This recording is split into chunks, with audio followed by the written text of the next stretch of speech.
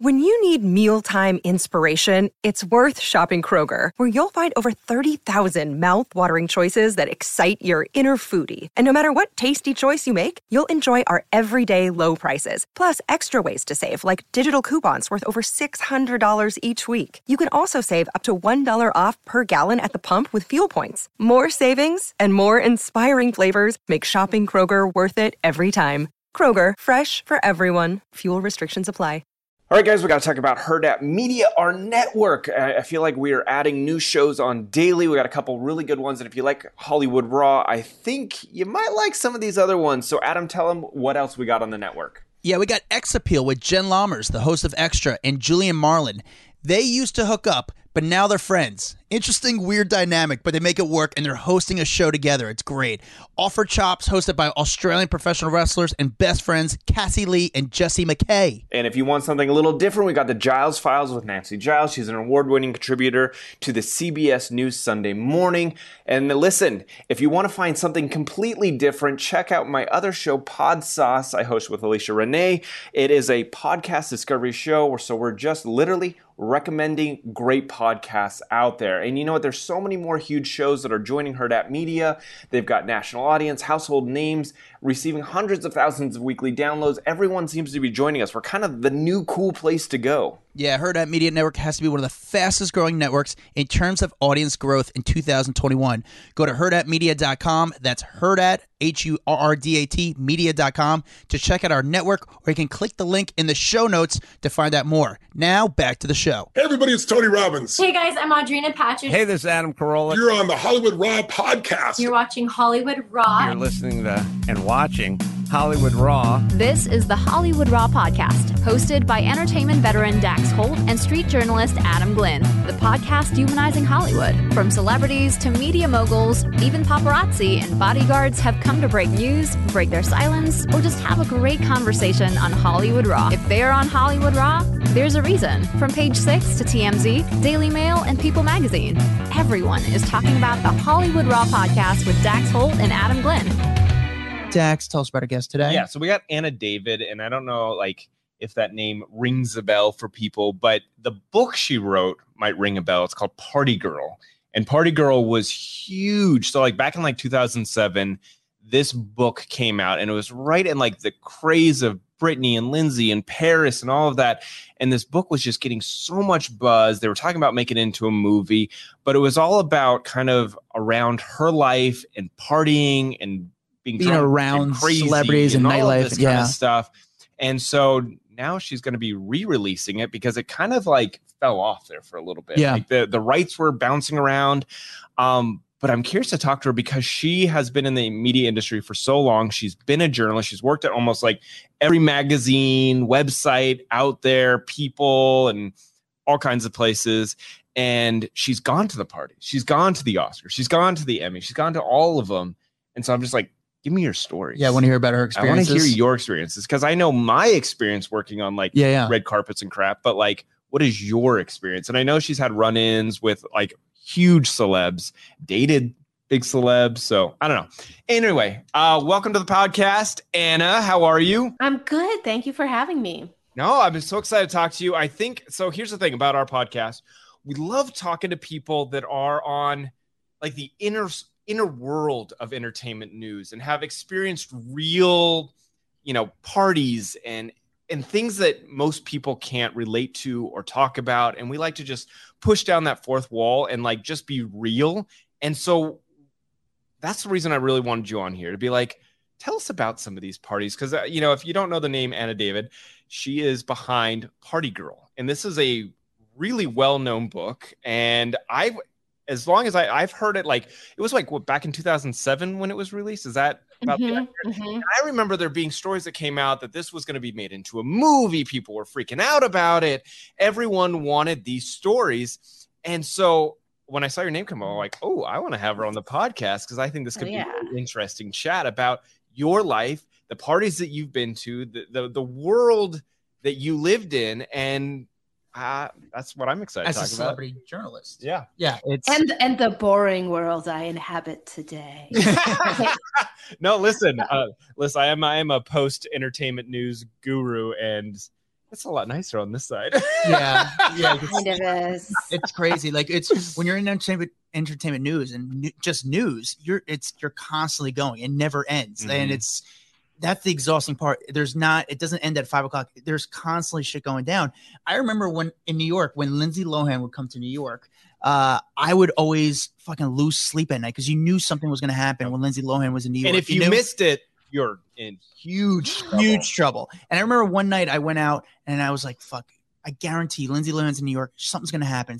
And sure enough, I think she got arrested that night. And I was like, I knew it. Like there's always shit going on, especially, at times when, what's her name? The Nickelodeon star, Amanda Bynes. Oh, yeah. Amanda Bynes was going crazy. Like that was the worst thing for me when I hated when shit like that happened in New York, or then people are in New York because you knew something was going on. And luckily it's calmed down in the last few years. You don't really have those type of issues anymore, at least in New York. But so let's to tell us your story. Yeah. Where did you start? Where were you working? Introduce our fans to your backstory. Okay, but then I want to go back to the crazy ladies and how that affected all of our lives. So I got into this a long time ago in the 90s when entertainment journalism was so different. There was no TMZ. There was no real entertainment online. It was called celebrity journalism. I worked at People magazine as what they called a full-time freelancer, which is an oxymoron, but it was like a way that they could get away with paying it. You get paid so much more as a freelancer anyway. I was like, this is awesome. And I was so clueless and like had such big like stars in my eyes. I don't know if you guys look back and go, oh God, I was so naive.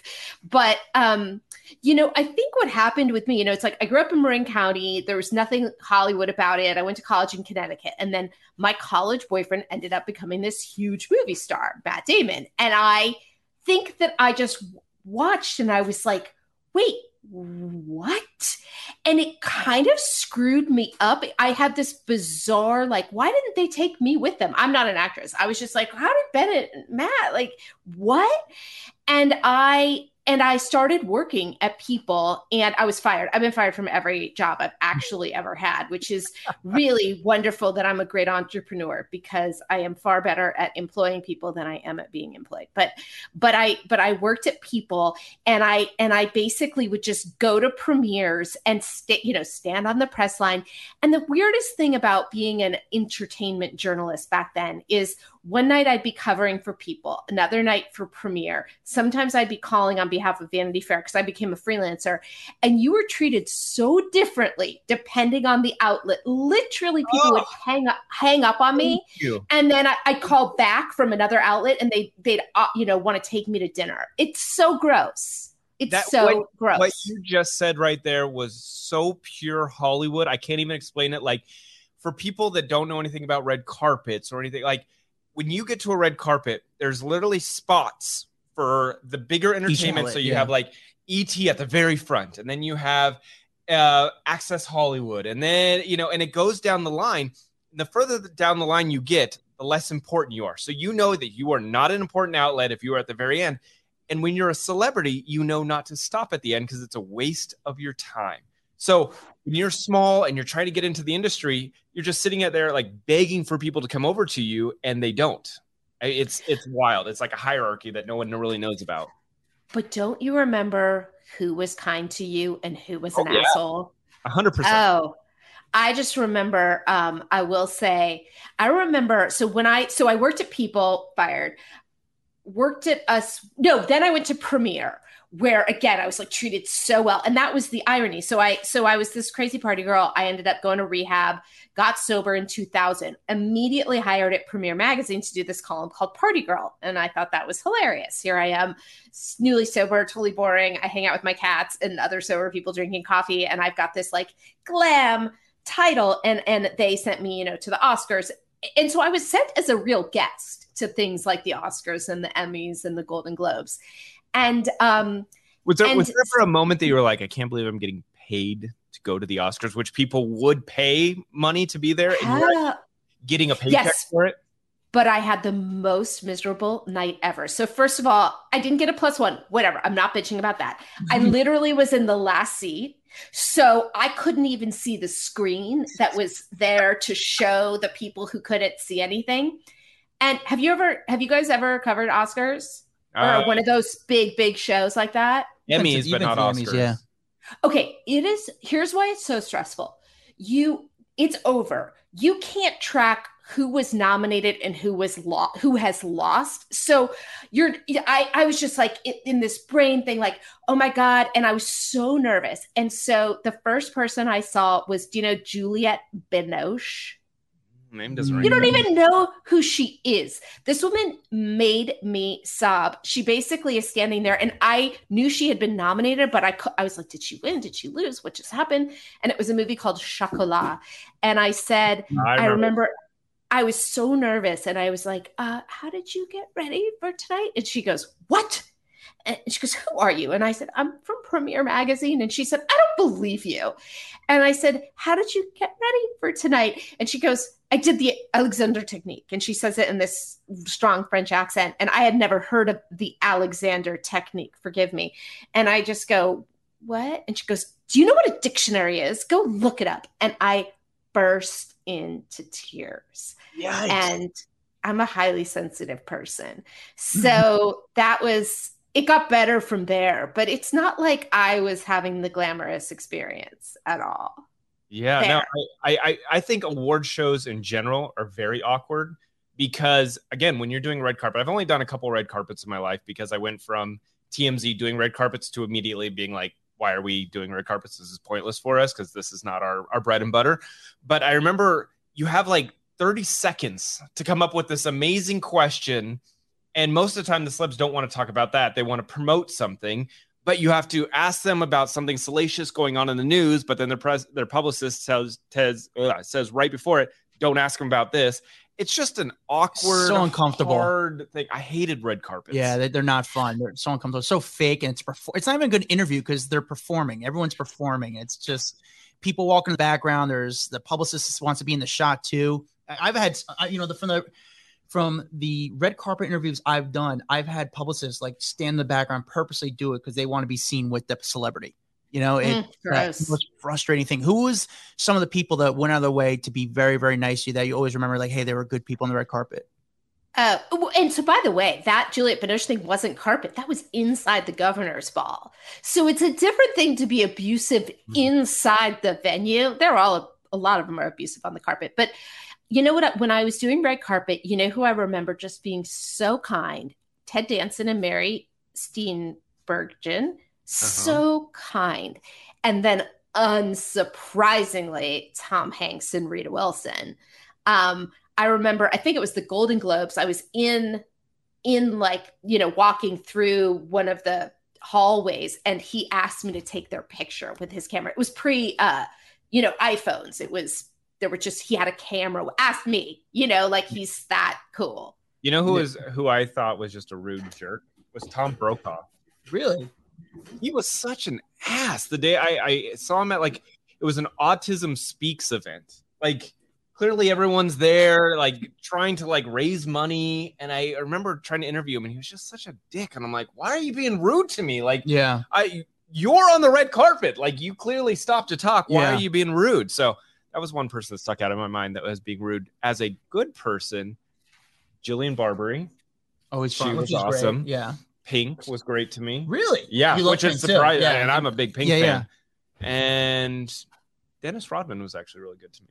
Okay.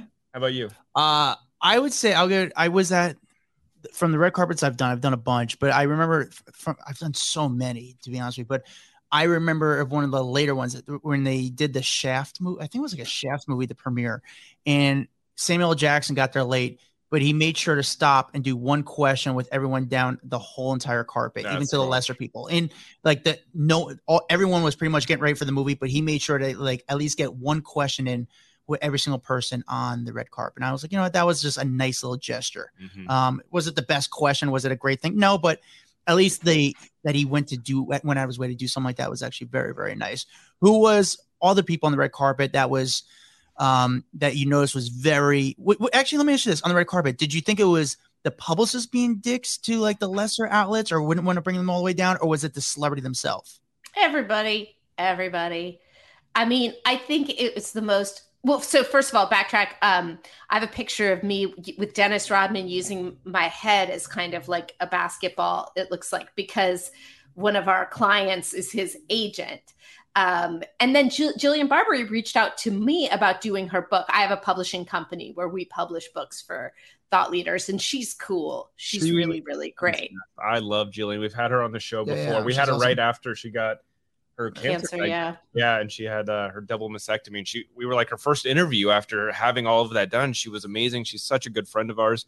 But yeah, she's the best. She was really so good. You're working for these outlets, right? And what did they want you to do? Like besides going on the red carpet, what was your job entail? What were they looking for exactly? Are they looking for just tell me about the character? Like there's got to be more there that they want you to really sort of do. Well, working for people is an absolute nightmare on every level because first of all, when I worked there in the 90s, they really thought it was like elite journalism and had this attitude that they were the best reported magazine ever. And they would do things, back then, a lot of people could get away with lying about their age. You can't anymore. But if somebody would say their age, we would then check it with the DMV. And if they were lying, they would think we were going to print like 32 and we're actually printing 45 or whatever. But they were, no matter what carpet you went to and came back, they'd be like, you forgot to ask this and you forgot to ask that. But the one that sticks out, well, the other thing about that is that I'd be shoved there, when I was at People, I'd be shoved there with Us Weekly and Who or whatever, and they'd only answer once. So you'd all get the same quote. You'd all kind of shove your tape recorder there and get the same quote. But for some reason, what sticks out in my mind is when I was at Premiere, we were putting together an issue on like mothers and daughters, and it was a Julia Roberts movie. And I went to, and my boss basically said, you got to get a quote, no problem. You just go to her premiere tonight and get this quote. And I remember, I forget what the question was, but I sort of shouted out, I got her attention. And I shouted out like, what do you and your mom like to do together, or something stupid. And she looked at me and said, why would you ask me that question? And she had to know, like this, I'm just like a poor girl trying to get a quote. She took the time. She's always touting about how much she loves her mom. Just give me a quote. And then I have to go back and have failed because, so you really, I get that we can all be caught at bad times. And I'm sure plenty of celebrities have come off like assholes when they were just having a bad day. But I think they really forget that, like, we're all people. Who was so cool? This is actually a super funny story. So when I worked at Premiere, I did a story on Naomi Watts. Her very first, it was Mulholland Drive. She was just like breaking out. And she was so cool. But when you do stories like that, you sort of get used to thinking you're becoming best friends with one of the celebrities. And then you realize later you were just the person that pressed play and record. And that's all they understood. So that happens with Naomi Watts. Then I get assigned the cover story for Cosmo on Kate Hudson for the movie How to Lose a Guy in 10 Days. And they send me to Goldie Hawn's house. That's where she's, I wait there for her. I end up like talking to her brother forever. We have the most intense, she bakes me a pie. I remember the show 24 was really big then. She's like, watch 24 with us after it's over. I leave and think we are best friends. And I remember my friend who worked at People saying to me before, she's going to charm the hell out of you. And I was like, oh, whatever. I can see through that. Anyway, I leave. I think we might be best friends. The story runs. Then at that time, I was like dating this Hollywood guy, and I was going as a real invited guest to a lot of stuff. And I was at this event standing there, and I see Kate Hudson walk in, and she goes, your best friend, of course. Yeah. And she goes, it's you. And I see her put her arms out, and I'm like, oh, my best friend, we're being reunited. And I realize she's rushing over to Naomi Watts, who is standing to my right. And I was the person who pressed play and record. And then I remember, like, ironically, then doing a junket for this movie Le Divorce that they were in together, and sitting there, and then Naomi Watts comes up to me and she's like, why are you not saying hi? So it was always very confusing who would actually know you were a person and who wouldn't. Yeah, I think that when they realize that you're a real person, and I think it's the stars that will actually say hi, like you're saying, acknowledge you, remember you from a previous interview. Those are the ones that are actually super successful. I think like George Clooney, he is someone that will remember interviewers by their name, say hi to them, acknowledge them. And I think it's actually taken them to a whole nother level. So take me back to your book and Party Girl and how that came about. Because that I think has made such an impact in entertainment news back in 2007 that I'm curious how you got to that point of writing the book. Well, so as I said, I got sober. I got this job at Premiere. I did this column called Party Girl. And then I was fired from Premiere, but that one wasn't my fault. They discontinued the column. That was like really the only time it wasn't my fault, but it wasn't. And what had happened is I had a friend, and she actually is on E! now. She was a friend I worked with, Mel Bromley. I don't know if you know her, but like so Mel and I knew each other from Us Weekly. She used to live in London. I went to London and I was staying with her, and we were talking about, oh, I've always wanted to write a novel. No, I've always wanted to write a novel. And she said, well, why don't we do a thing where we each write 500 words of our novels and we send it to each other every Sunday. We're not going to read each other's writing, but we're just going to be accountable. And I live in LA where like you say like, oh, see you tomorrow, and you don't show up. And, you know, I'm so conditioned to live in such a flaky place that I didn't really think she was serious. And so the following Sunday, she sends me the first 500 words of her book. And I was like, oh my God, she was serious. I better write something. So I write something. I'm like, whew, that's done. Next week, I get her next 500 words. And I go, oh my God, she was that serious? And so those ended up being the first 1,000 words of Party Girl. I started writing it. I didn't really know how to write a book. At that point, I'd written for all the magazines. You know, I'd written for Details and Cosmo and Playboy and all the things. And I just kept going. And then I got very lucky. An agent who had been a fan of I had a sex column at the time for a magazine called Razor. She was a fan of that column. She reached out to me. She sold the book to HarperCollins, like within a few days of signing me. Dream scenario. They paid me good money.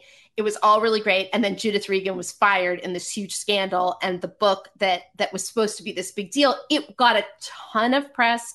There was a huge bidding war over the movie rights. But that was 2007. There was no publishing company to get it into bookstores. So the sales didn't perform as expected, but like the buzz was really good. Mm-hmm. So I have reacquired the rights and I am re-releasing it. I don't know when you guys are releasing this, but September 15th of 2021, I am re-releasing it under my own imprint. And now the movie, it's been optioned over and over and over again.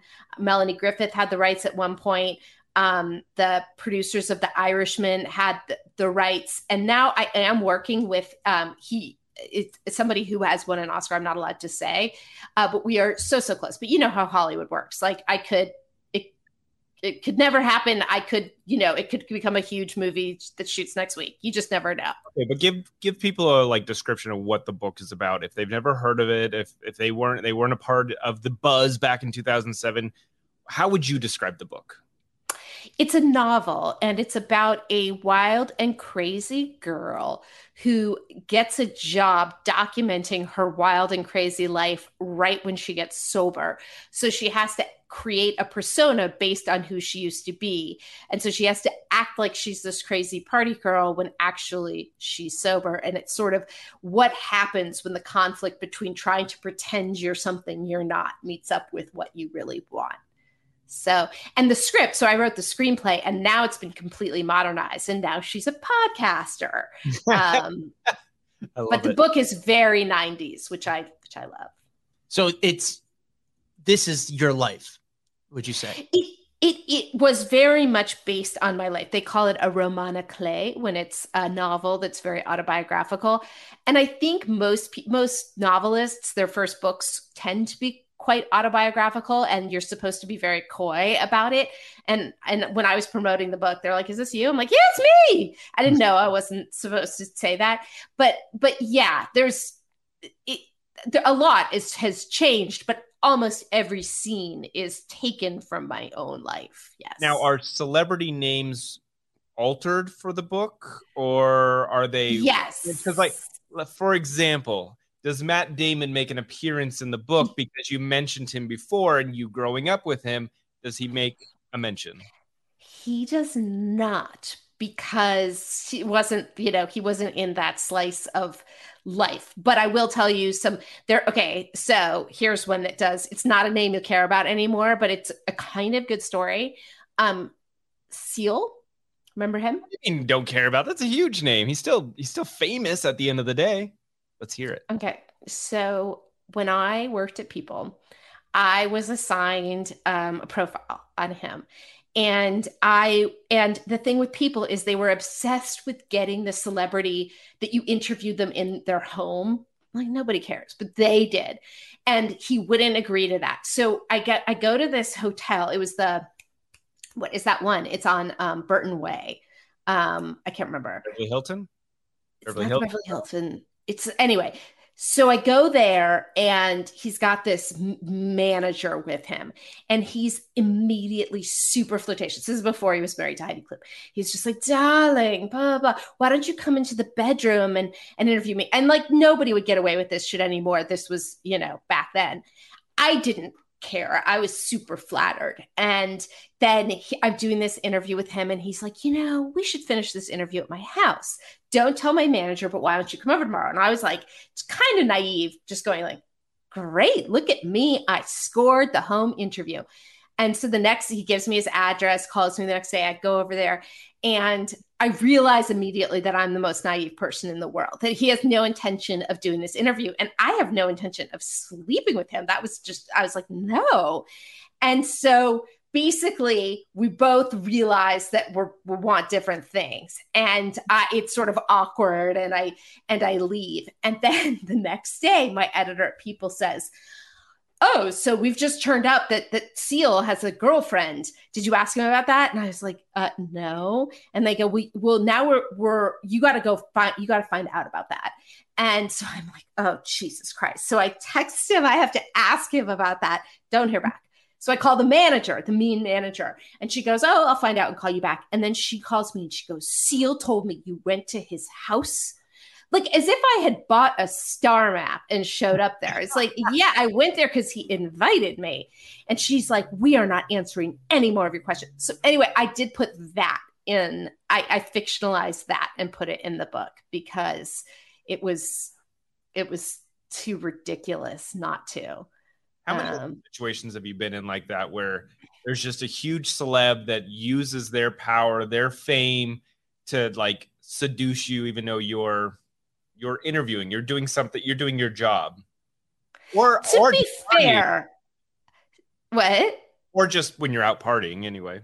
I mean, to be fair, I was up for the seduction if I was into it. I wasn't up for it with Seal, but like, I'll tell you, like, I really I am so grateful that the Hollywood disease has left me, because I felt like so many people come to Hollywood to sort of, be the chosen one. And I felt like I came to be the chosen one's chosen one. And it was really just came down to insecurity. I just felt like, well, wow, if so-and-so picks me, then that means I'm really valuable and really worthwhile. And so I made out with a lot of them, and not been in relationships with any of them except Matt back before he was famous. Who was the best kisser? There is, yeah. I would just feel so cheesy. I would feel, because I'll tell you when we're not recording, this is like a real good one. The best. So it was inhumane. Actor, yeah. A-list? I'll tell you after. Yeah. This is fun. It's a guessing game. Yeah. Can we just play a guessing game and see if we guess the person? Have they ever been in a movie? Okay, no. Because I'll tell you just one more thing about that. So he ended up kind of blowing me off. We went out a couple times. Where'd you meet, by the way? At a coffee shop, mutual friends. Mutual friends. So it was like a blind date, or No, it was I saw someone I knew at a coffee shop, and this person was with him. Oh, gotcha. And then they said, like, what movies were they in together? They weren't in anything together. Oh, okay. You're not going to get this out of me. I'm too good at this. We're trying. Yeah. Okay. Well, Nice attempt to trick, but here's one thing. So I was very like brokenhearted that this person didn't like want me to be his girlfriend or whatever. I never slept with him, by the way. And then I was at a party, and this manager I knew came up to me and was like, "Hey, blah blah blah," and I immediately knew he thought I was that celebrity's wife, because I look enough like her that people had said that. Okay, so that's a hint. And it felt so tragic. I was like, no, I'm the girl he blew off. When you went, obviously at that time you're going out a lot. Who was the most fun celebrity at parties? Again, this was the 90s. You know who was a big fixture? Name you'd never hear anymore? Stephen Dorff. Oh, yeah. He's kind of known for that. He got around, right? He was everywhere. And I don't, for people who see him, what was so cool about him? Why was he everywhere? What was his deal? But he grew up in LA, so he knew everyone, right? Like that was his thing. He knew everyone in Hollywood. He was super handsome, and I think he had like a very promising career. It just didn't pan out. I mean, he was an actor who was in things. I don't remember what, but he wasn't a bad actor at all. So he was around. Oh, like people like Stephen Baldwin was always around. I'm trying to think. Then later, so because I had two incarnations, because I worked at People in 96, 97, and then I worked at Premiere in 2001. And so then it was different names. Then, back in the day, who used to hang out? Ben Stiller and Stephen Dorff used to hang out all the time. What a duo. Yeah. Did you ever party with DiCaprio? Or no. Because I feel like someone that goes out and parties, but you don't ever see that side because he's so reclusive. So I'm just curious what he's like inside the club. No, I once did see the Pussy Posse at a party. I was like, oh, that's like whatever, Lucas Haas and whoever they are. Yeah. But no. I was once invited to what was it? It was like a private poker thing that Amanda Demi did, and he was there playing poker. But have you ever seen a celebrity so drunk they're puking? I know it sounds so stupid, but I don't know. Like they're just black. Not puking, but I will tell you that when I got to go to the Vanity Fair Oscar party when I worked at Premiere, and the way they handle that is they let you in for 20-minute increments. And this is a good fun little story I can tell you. I had recently met Owen Wilson and was hanging out with him a little bit. And so I go to the Vanity Fair thing, and I'm there, and I feel bad saying she was so drunk, and she was so nice because she was so drunk. I was basically hanging out with this other, I think a girl who worked at People. We sort of each had our 20-minute allotment that we were allowed to wander through the Vanity Fair party, and no one's giving us the time of day. And then this one person, Ellen Barkin, she was drunk and she was so nice, and we were just so happy somebody was being nice to us. And so then, my Cinderella's clock is ticking, right? And Owen sees me, and he comes up. He's like, "Hey," I don't even think he literally barely knew my name, but he knew me, and he was like, "Hey, come with me." And he's holding my hand. And right then, this guy who works for Vanity Fair comes up, and he's like, "Miss David, your time is up." And I've literally got Owen Wilson holding my hand, trying to drag me in, and that Vanity Fair guy could not have cared less. He was like, "You're out." And they literally just drag you out when your 20 minutes are up. That's pretty fun party, though. They give you a little band or something? Are they just watching you the whole 20 minutes? They are that good at the job that there was no band. Of course you think I'm going to get in here and they're going to lose track of me. It's a huge party. They do not lose track of you. That is so crazy. Who have you ever seen when you were out partying? Did you ever see a celebrity get into a fist fight? I don't think I saw any, but I wrote Tom Sizemore's book. That was you know who that guy is? Yeah, Oh, yeah. sure. Oh yeah. Yeah. Yeah. So I worked with him. Yeah. So I that was a New York Times bestselling book. By some miracle, I made it out of there. So I had to work with him for like a year. And so, although I never witnessed any of his fist fights, I sure heard about them a lot, and I witnessed that sort of behavior constantly. Did you ever run into like trying to think of that time frame of when you were really in that party scene? Did you like that was like when Friends was big? Did you ever run into like any of the Friends cast? Did they ever go out and party? Like they were just on top of the world. So I got to imagine that they were the cream of the crop at that point. Not then. I got to know Matthew in recovery. We got sober around the same time. But no, I mean, here's what I have to really clarify. My scene wasn't that cool. I was on the red carpet. I was like the hired help. And then what's ironic is I got sober and then suddenly I got cool. Then I was invited inside. And a lot of that is because recovery in LA, I remember showing up at these meetings and being like, wait, these people are funny and smart and attractive and sometimes famous. And these people could be anywhere they want to be. And they're at this meeting. So it's kind of funny. I just do feel like before sobriety, I was always trying to like claw my way in this sort of sad way. And then I stopped caring. And then it was sort of like, hey, come in, the door's open, Yeah, I actually wonder that like in like recovery in LA, especially like in Dickie Roberts, David Spade was like bringing his headshots to like AA meetings in LA. Like, do you think some people actually go to those meetings to meet with celebrities and kind of network and help out their career? I once saw something so ridiculous. 99.9% of the time, people are so respectful. And it's just like anywhere in LA, you're supposed to act like you don't know who the person is, I have seen some of the biggest celebrities be so cool in meetings, sort of going up and talking to the homeless, crazy people that no one else talks to.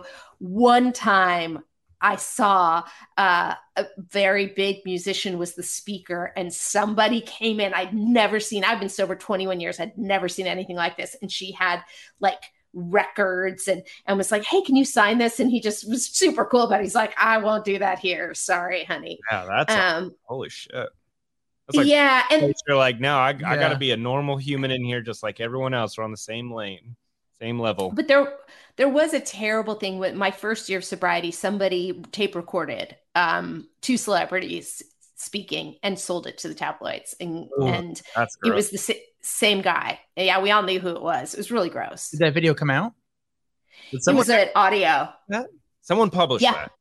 Mm-hmm. Wow. Who was the person? Well, now I'm like, now it's been forgotten. So then I'd be sort of like re-breaking their identity. No, I'm curious because if it was published, it's out there. So I'm just curious, just for story purposes. I think it was Anthony Hopkins. Gotcha. That's so. He's a nice guy too. Like, that's the one so place nice. You could feel safe because you're really exposed in a situation like that. You're trying to be honest and vulnerable. Wow. Because I know that there's. Like being in the entertainment industry, and I looked through a lot of paparazzi photos. I remember often photos would get submitted in of outside a recovery home or outside of a meeting, and those were always off limits. It was like, no, you will never publish a photo of someone walking into a meeting because they're there to better themselves, to get help, and so it was like too much of a vulnerable spot. I can't imagine someone publishing that audio. How did you know it was? So I had an experience one time where I started as a celebrity. And then they walked into a rear door and I was like, what? And then I realized it was that. And then I saw another celebrity, same thing, going to a church. And I was like, whoa, that was kind of weird. Like I realized it after. But for you, Dax, who's a person who your job was to purchase photos, how did you know they were going to a lot of the time they would be listed as that. Oh, really? So attending an AA meeting. Gotcha. And you're like, okay, well, no. not buying those photos. Yeah, you know, yeah. you got to move on from that. So did you have a friendship with Matthew Perry because of your guys' past experience or recovering together or anything like that? I wouldn't call it a friendship, but like, you know, it actually is funny because, you know, when you're in that community, right? Just like any community where a lot of people, like sort of like college or something, you're just a bunch of people all meeting each other and you sort of see each other all the time. And some people you know and some people you don't know. And then I remember one night back then there was this club Les Deux. Do you remember Les Deux? Oh, yeah. Oh, yeah. So that Monday nights at Les Deux was just the thing. And I remember being there and I'm with my friend and suddenly Matthew comes up to me and he's like, hey, blah, blah, blah, and all chatting me up. And my friend's like, I didn't know you knew Matthew Perry. And I go, I didn't either, because it's that thing where you're seeing someone all the time. And, you know, for whatever reason, that was the time he chose to acknowledge that, you know, we knew each other. But no, friend, no. But he's, you know, was always very nice. No, it's very cool. Very cool. Well, listen, congratulations on the book. It's very exciting. Wait, is there any potential of this thing being made into a movie? Yes, no? Yes. I mean, right now, like I said, it's been optioned over and over again. It was initially optioned for Lindsay Lohan to star in. Oh, we didn't even get back to Lindsay Lohan. So that is that. Oh, yeah. Look. Getting back. That's my full circle moment. It wasn't intentional, but I will say this is what happened. So the book came out right when she was acting crazy, Paris Hilton was out there, and Britney was in her like tailspin. And so I suddenly was being asked to go on CNN and talk about the party girl phenomenon. And it was hilarious because that really became my beat. I probably went on, you know, 30 shows talking about the party girl phenomenon. It was amazing publicity for my book, but at no other time has there been this, you know, party girl phenomenon. It feels like such a simpler time. You know what, though? People are still obsessed with 2007. Yeah. To this day, I think that is the one year that everyone still talks about because of that trifecta with Britney, Lindsay, and Paris. Like, I've never had to talk about a year so much in my entire entertainment career as 2007. Fascinating. That is so interesting. I did a big interview with like the New York Times like a little bit ago, and it was about Britney in 2007. I did The Ringer. Yeah. People are so obsessed with it. Yeah, now it's back then party girls, now pandemics. I mean, bring me back to 2007. Well, we wish you much luck with your book. I'm excited for you. I hope that this gets the revamp it deserves. I hope that it lands in movie theaters one day so that everyone can watch it for all those people that are lame and don't want to read. So it's on audio. You know, if you're someone listening to this podcast, you could go get the audiobook. Well, thank you for joining us. And where can people are you on social media, or, you know, where can people find you and follow you? Yeah, I'm on all the platforms at Anna B. David. And then for information about the book, partygirlrelaunch.com is the website. Cool. Well, thank you. Thank you so much. This was super fun. Dude, I mean, I find those stories interesting. Those are the most interesting stories. Again, because these are people, we consider them colleagues because we kind of worked in the same field. And I'm always curious about people who worked in our fields, also experiences, you know, like who was cool, who wasn't, how was your red carpet experience? And, you know, it's one of those things we spoke about today that's something I never really talk about, and we kind of talked about in the beginning, was how really shitty the red carpets are. You know, they put the biggest media at the beginning and how everyone's all seems nice in the beginning, and then it gets down and they just basically get skipped. They just walk right past. It's not even worth going. It's honestly, you're doing more of a favor for the red carpet and the company, trying to make them seem like it's a bigger deal, but they don't do anything back for you. So you get dressed up and it really does not too much for you. No, you know what I like is sometimes we'll focus on like who's a shitty star, but I liked hearing these people that go out of their way and make it a good experience. Majority of them are good people. Yeah. Right? Majority of celebrities are good people. But you know what else I liked? I liked the Kate Hudson story. Yes. Because that is pure Hollywood right there in regards to I'm going to wine and dine and make this interviewer feel like my best friend, because then I'm going to have an amazing article come out about me. Like that wasn't by accident. That people do this all the time. They're huge stars and they're like, if I make this person feel really good, they're going to write the best possible article about me, but I don't really care about them. Yeah. Listen, I have that internal struggle all the time. You know, there's some celebrities that are very nice to me and I'm like, are they being nice to me because they actually really like me? Or are they trying to be nice because I'm in the media? And it's, dude, you know, I fall for it. I don't give a shit. You know, the amount of celebs that like I thought I was friends with, like I thought I was friends with. And then when I left TMZ, they didn't answer my call anymore. And I'm like, the fuck? We hung out. Like we would go to dinner together. We would do this together. We would go to a club together. And now you just don't answer my phone. Like you realize how many fake relationships you have with people based on your job. I mean, it's insane. Yeah, no, I never had that issue because, you know, obviously I'm a big deal. But it's fine. But again, we have a video component of this podcast. It's on YouTube. You can follow us on TikTok, Facebook, Instagram, Twitter. We're on all social media channels. You could go to thehollywoodraw.com. We have merch. We have news. We have celebrity stories on there. It's a really cool website to keep tabs on everything. And by the way, go watch the YouTube video because it's the first time Adam and I can be together. It's so fun. Yeah, it's interesting. Here, it's unusual. We got this fun little backdrop. I mean, we kind of look professional. We kind of look like we're in the game right now. Yes, it's we had to come to Omaha to be professional. So but it's very cool. But we're going to start doing this more often. We're going to be going to different coasts from New York to LA to back to Nebraska.